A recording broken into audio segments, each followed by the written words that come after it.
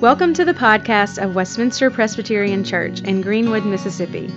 We are a community of Christians that exists to make disciples of Jesus Christ and influence the Delta for the glory of God. More information about Westminster can be found at www.wpcgreenwood.org. Those who are going to little worship, you can be dismissed at this time. And if you're staying here with us, I invite you to open your Bibles, or of course just stay there with your bulletin. Isaiah 35. Well, let's pray as we kind of switch gears here. Let's pray. Father, we thank you that you are the Lord of all. Even as Gary reminded us that there's no one like you. So, Lord, now as we come to sit under your word, Lord, may we sit under it as being there is no other word like this, no other scripture, no other teaching, no other text. Lord, we ask that you would forgive the one who teaches his sins, for they are many. And as we were even reminded this morning in prayer that, Lord, you use things like the foolishness of preaching to spread your word. So may you even use a fool like me. Lord, we ask that you would, through your Spirit, give us eyes to see, ears to hear. Lord, may our hearts receive this, and may we say, this is good. So, Lord, Holy Spirit, come. And we ask this in Christ. Amen. So Isaiah 35, this is God's word. The wilderness and the dry land shall be glad. The desert shall rejoice and blossom like the crocus. It shall blossom abundantly and rejoice with joy and singing. The glory of Lebanon shall be given to it, the majesty of Carmel and Sharon. They shall see the glory of the Lord, the majesty of our God. Strengthen the weak hands and make firm the feeble knees. Say to those who have an anxious heart, be strong, fear not. Behold, your God will come with vengeance, with the recompense of God. He will come and save you. And then the eyes of the blind shall be opened, the ears of the deaf unstopped. Then shall the lame man leap like a deer, and the tongue of the mute sing for joy. For waters break forth from the wilderness and streams in the desert. The burning sand shall become a pool, and the thirsty ground springs of water. In the haunt of jackals where they lie down, the grass shall become reeds and rushes, and a highway shall be there. It shall be called the way of holiness. The unclean shall not pass over it. It shall belong to those who walk on the way. Even if they are fools, they shall not go astray. No lion shall be there, nor shall any ravenous beast come upon it. They shall not be found there, but the redeemed shall walk there. And the ransom of the Lord shall return and come to Zion with singing. Everlasting joy shall be upon their heads. They shall obtain gladness and joy, and sorrow and sighing shall flee away. This is God's word. I love that. It shall belong to those who walk on the way, even if they are fools. Like you can't lose your way if you're placed there. Kids, if the ones who were in here that didn't just leave, just a question for you to consider, and maybe you can talk about this with your parents later today. Parents, maybe you can help them flesh this out. Kids, what do you like about being at home? What's your favorite thing about home? What's your favorite thing? And then maybe at lunch, y'all can talk about how Jesus is even better than that. Jesus is better than your favorite thing at your house. You know, Andy Williams summed up Christmas possibly best when he's saying, it's the most wonderful time of the year. And Christmas really is wonderful. I tell you, K-Love sure seems to think so. One of the exciting things about owning an older vehicle is you never know what mechanical failure may meet you each morning when you crank it up. Well, a few weeks ago, and I have no idea why, but my car was stuck on K-Love. Like I could not get it off of K-Love, which means for the past few weeks, all I've heard is Christian soft pop covers of Christmas songs. And it's wonderful. But, some of you can relate. I mean, it's almost enough to drive you to the eggnog, right? It's a little much, right?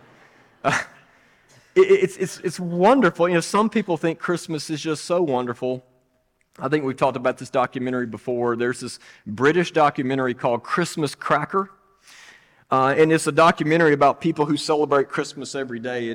I think it's a mental illness that these people, they literally wake up, they open presents that they bought for themselves and wrapped for themselves. They eat turkey with all the trimmings. They keep the tree up. They wear the tacky sweaters. They listen to Christmas music 365 days of the year. Every day is Christmas. To them, it's wonderful, right? Look, we all have reasons why we love Christmas, right? But I believe if we were honest and just take the toys away, take the presents away, and the reason Christmas is the most wonderful time of the year is because something deep down in us viscerally knows that Christmas is it's really about coming home. College students come home. Church members, family members come home. So often the sights and sounds and smells of Christmas are the sights, sounds, and smells of home, right? It's grandmother's rum cake, and every year she adds a little more rum to that cake, right? It's in the words of the Cheers theme song, it's being in a place where everybody knows your name, and they're always glad you came, right? And look, even if you don't particularly like home, or maybe home for you growing up was a place of trauma, nonetheless, Christmas, it still makes us long for our true and better home, that there's something better than that home that we had. Well, in this regard, though Isaiah 35 may not be the typical Christmas passage, it is the Christmas story. It's the story of God's people joyously returning to their true and better home. It's the home that we've always longed for. And so for us to truly be home this Christmas and this life and the life to come, there are two things that God is showing us in this passage. And the first of which is, we first have to realize that we're not home yet. That even this home isn't the home that we long for. One of the reasons we long for our true home is because the home we currently live in is in ruins. Isaiah paints this pretty bleak picture of our world. He says that we live in the wilderness. We live in the desert. He calls it the haunt of jackals. Jackals, they're scavengers, right? Which means that they don't hunt living things. They just prey on the dead. Which means if there are jackals around, that means there's death and hopelessness around. Well, Isaiah, he tells us what we know, if we're honest, tells us what we know, that this world of death and decay has not been good to us. That we can't watch a Mississippi State ball game without permanently losing our hearing, right? That we can't hike in Montana without needing bear spray. We can't go out after dark in the Delta without risking West Nile, right? And we know this, that there's not enough Botox and there's not enough filler in this world to stave off what the fall is doing to our bodies. Life is physically, emotionally, and spiritually hard because we weren't made to be homeless. I remember meeting a homeless person in Mobile. We would bring food and do ministry to the homeless downtown in college. And it was this lady who I thought she was 80 years old, but she's 30. It's just... life is hard on the homeless. Well, as humans, we were made not to be homeless. We were made to be at home with God in paradise, but we lost it. A few years ago, a lady came by our church with nowhere to go. She was homeless. And so we tried to arrange a place for her to stay in a hotel here local for a couple of nights. Well, later that day, the hotel manager called the church and said that they were not going to give her a room. So I went down to the hotel. We tried to kind of straighten things out. The hotel manager said that he had rented a room to this particular lady several months ago, She trashed the room. She stole things. She had all sorts of kind of suspicious activity in and out of the room that night. He suspected her of running a prostitution ring. And he said it got so bad he had to call the cops in the middle of the night and just kicked her out on the street in the middle of the night. He said she didn't abide by the hotel rules, and so she got evicted. And so I found myself in this kind of awkward position, like pleading with the hotel manager to just give her another chance. And look, if she didn't follow the rules this time, he could kick her out again. But that's all we could do. Well, he wasn't super happy about it, but he ended up giving her that room. And I think I've definitely shared this. I left. I was so frustrated because we were trying to help this woman, but it's like she was her own worst enemy. She had a place to stay, but she trashed it. And she ended up getting kicked out. And in that frustration, Annie say she Jesus juked me. And she said, Rich, that kind of sounds like us. Like, aren't we all like this lady? And of course, she's right. The Bible says God gave us paradise. Like, we had it. It was everything we could need or want. He set us up to thrive, and yet we broke the rules. We trashed the place, and we had to be kicked out. Adam and Eve were home, right? But they sinned against God, and they, and with them, the rest of humankind were kicked out of their home. And so what we see in the Bible time and time again is sin always separates us from home. Remember when Cain killed his brother Abel, God cursed Cain with homelessness, essentially. He cast him out, and he said, Cain, for the rest of your days, you will be a wanderer on the earth. In other words, Cain, you will never know the peace, the comfort, or joy of being with your people, being safe. And the rest of the Old Testament plays out like a broken record of that, doesn't it? Really, the Old Testament is about where Israel is related to home. They were either sojourning in the land that was not yet theirs, they were in the process of going into exile, they were in exile, or trying to get back home from exile. But either way, even when they were home, they were constantly seeking home in things other than God. And so they were overrun by the Assyrians, the Babylonians, the Egyptians, and even the Romans. Even during Jesus' time, Israel still considered itself in exile. They were home, but they were under Roman control. And really, you read the Psalms, and even the most powerful Israelite of all time, you could argue, King David. And King David ruled during a time where Israel was like the most peaceful, the most just settled it's ever been between David and Solomon. But notice what King David, who had, if anybody had home on this earth, it was him. Notice what he said, Psalm 27.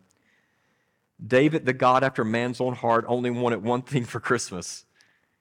He writes, one thing have I asked of the Lord, and that will I seek after, that I may dwell in the house of the Lord all the days of my life, to gaze upon the beauty of the Lord.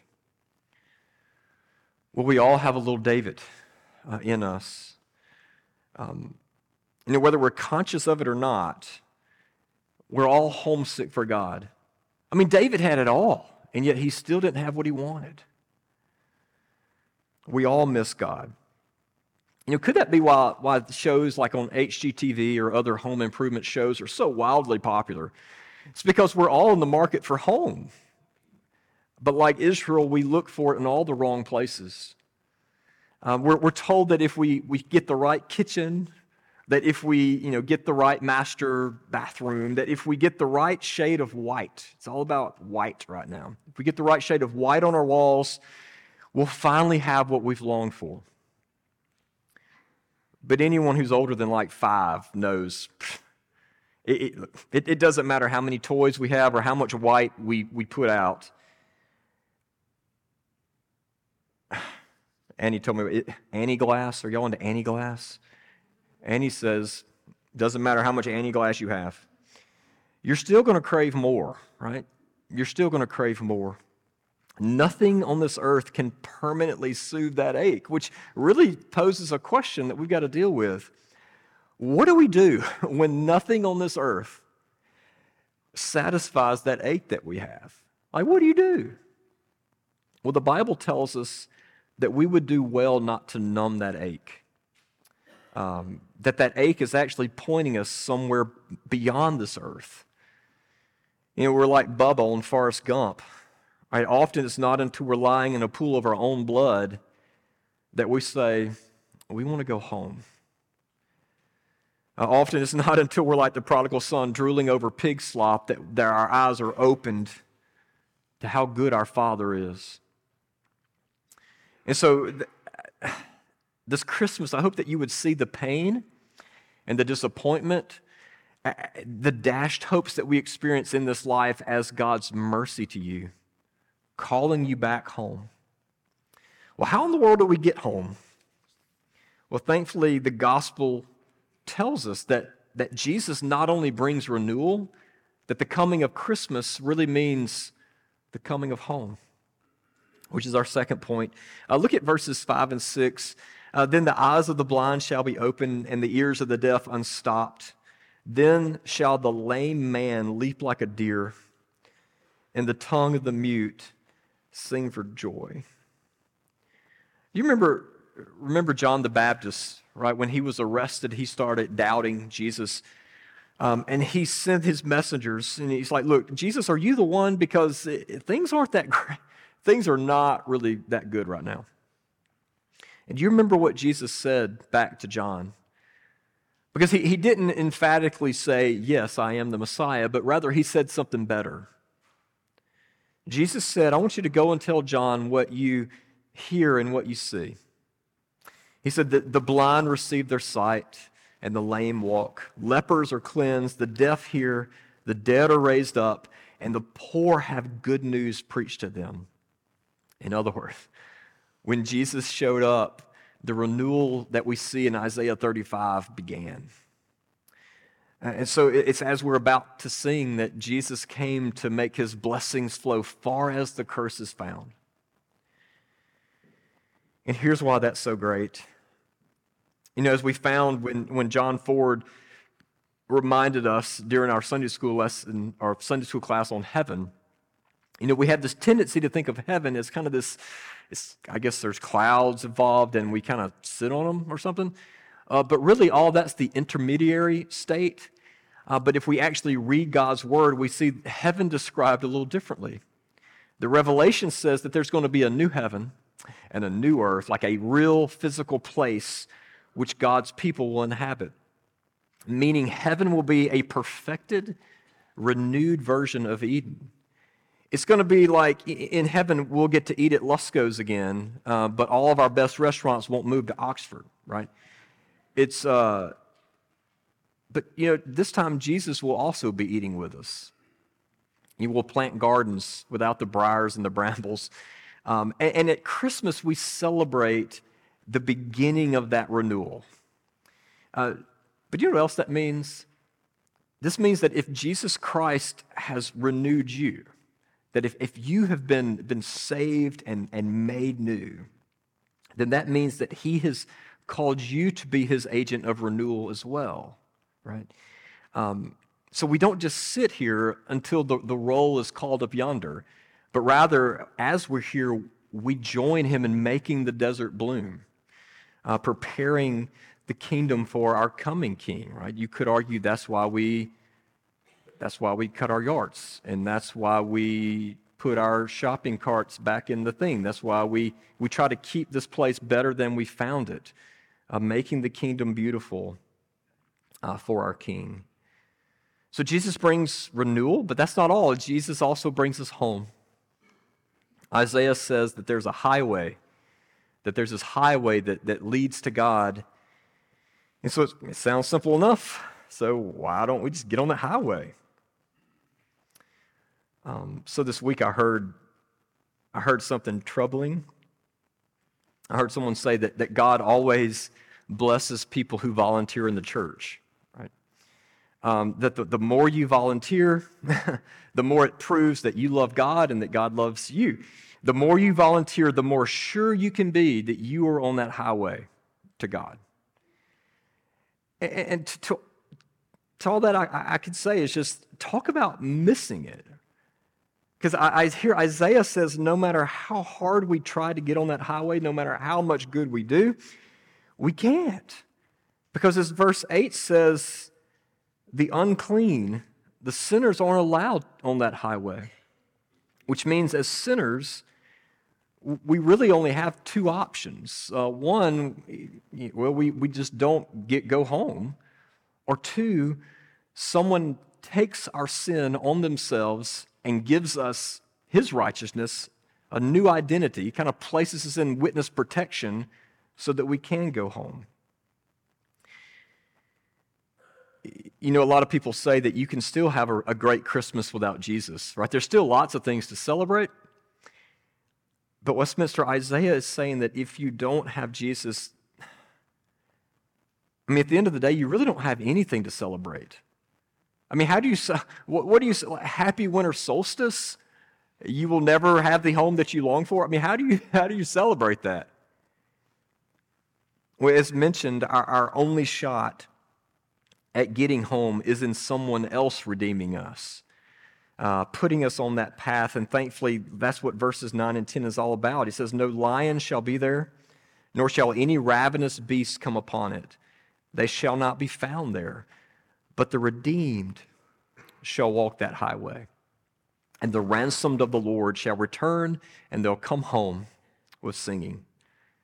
So in the Old Testament, anytime you see that word redeemed, it was usually tied to this concept of the kinsman redeemer that, we think about that in Ruth, meaning that if you were in debt or if you were in trouble, one of your relatives, one of your kin could step in and they could take your debt on themselves and pay for it and ransom you out of your trouble. They could give you more than you deserved.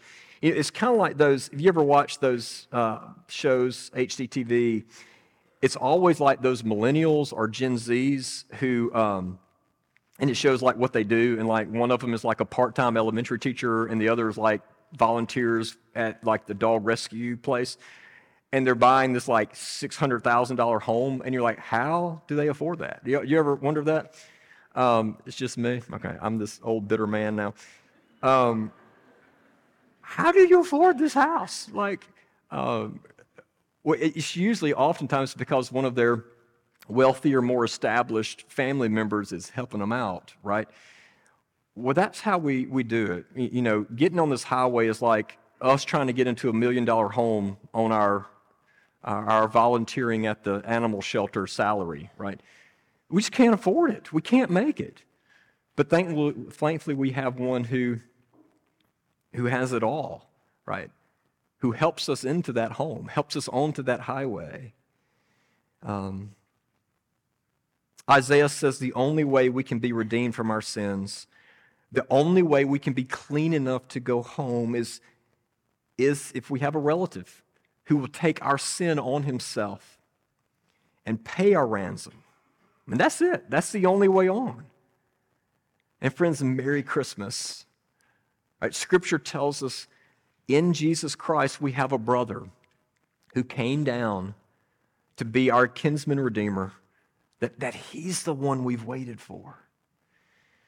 Ray Cortez says our world tries to sanitize Christmas. It really does. We sing about the little Lord Jesus who lays down his sweet head. The cattle are lowing, the poor baby awakes, but the little Lord Jesus, no crying he makes. We sanitize it, and we try to make it into this perfect, serene picture, all the while we completely miss the fact that Jesus was born into this world completely unwelcomed. I mean, there was no doctor, no hospital, no doula. Imagine the bacteria, right, of being laid in a manger. And then to make things worse, Herod, that megalomaniac king, heard that there's a new king of the Jews in town.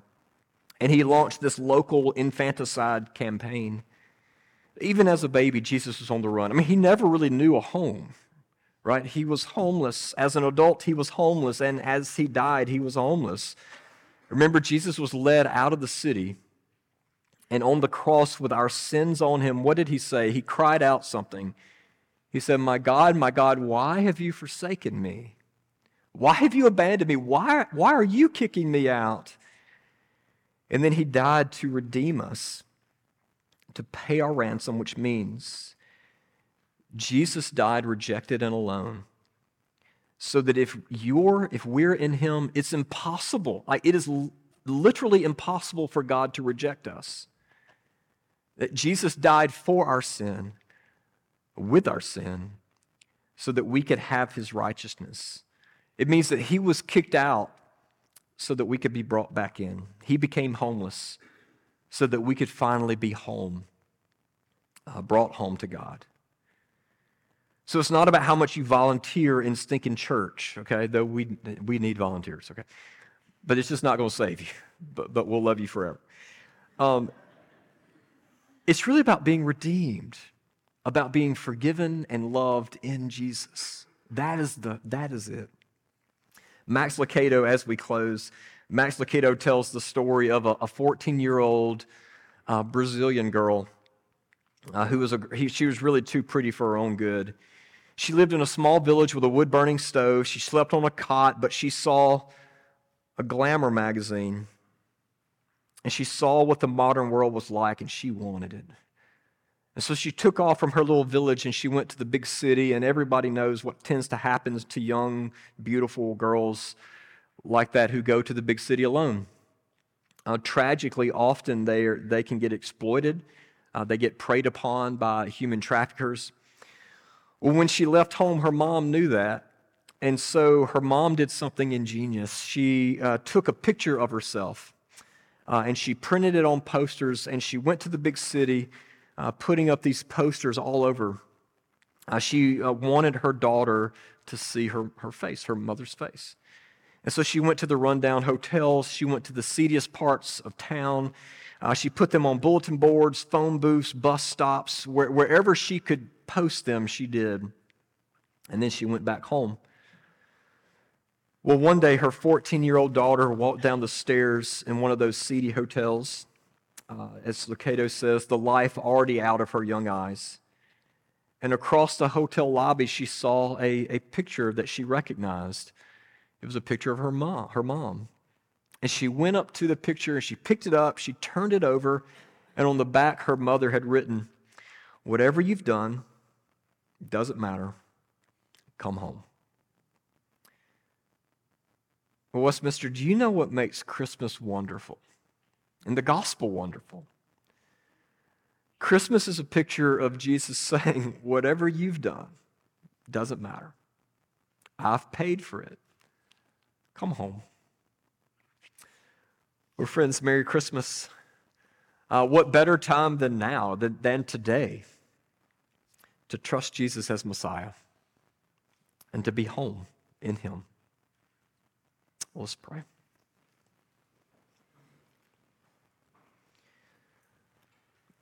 Lord, we ask that you would continue to teach us that in you we are home. And in Christ your mercies are new every morning. Teach us that in you we have everything to celebrate, because if we are home in you, every morning is Christmas morning. Thank you for the cross. Thank you for being our Redeemer. And we ask this in Christ's name. Amen. Hi, Richard Owens here. I just wanted to take a second to say thank you for listening to the podcast of Westminster Presbyterian Church. Our prayer is that the Lord would use this message to encourage you in the gospel, and that you would find Jesus to be more beautiful than you ever imagined. If you'd like to find out more about who Jesus is, or more about our church, I invite you to visit our website at wpcgreenwood.org. God bless.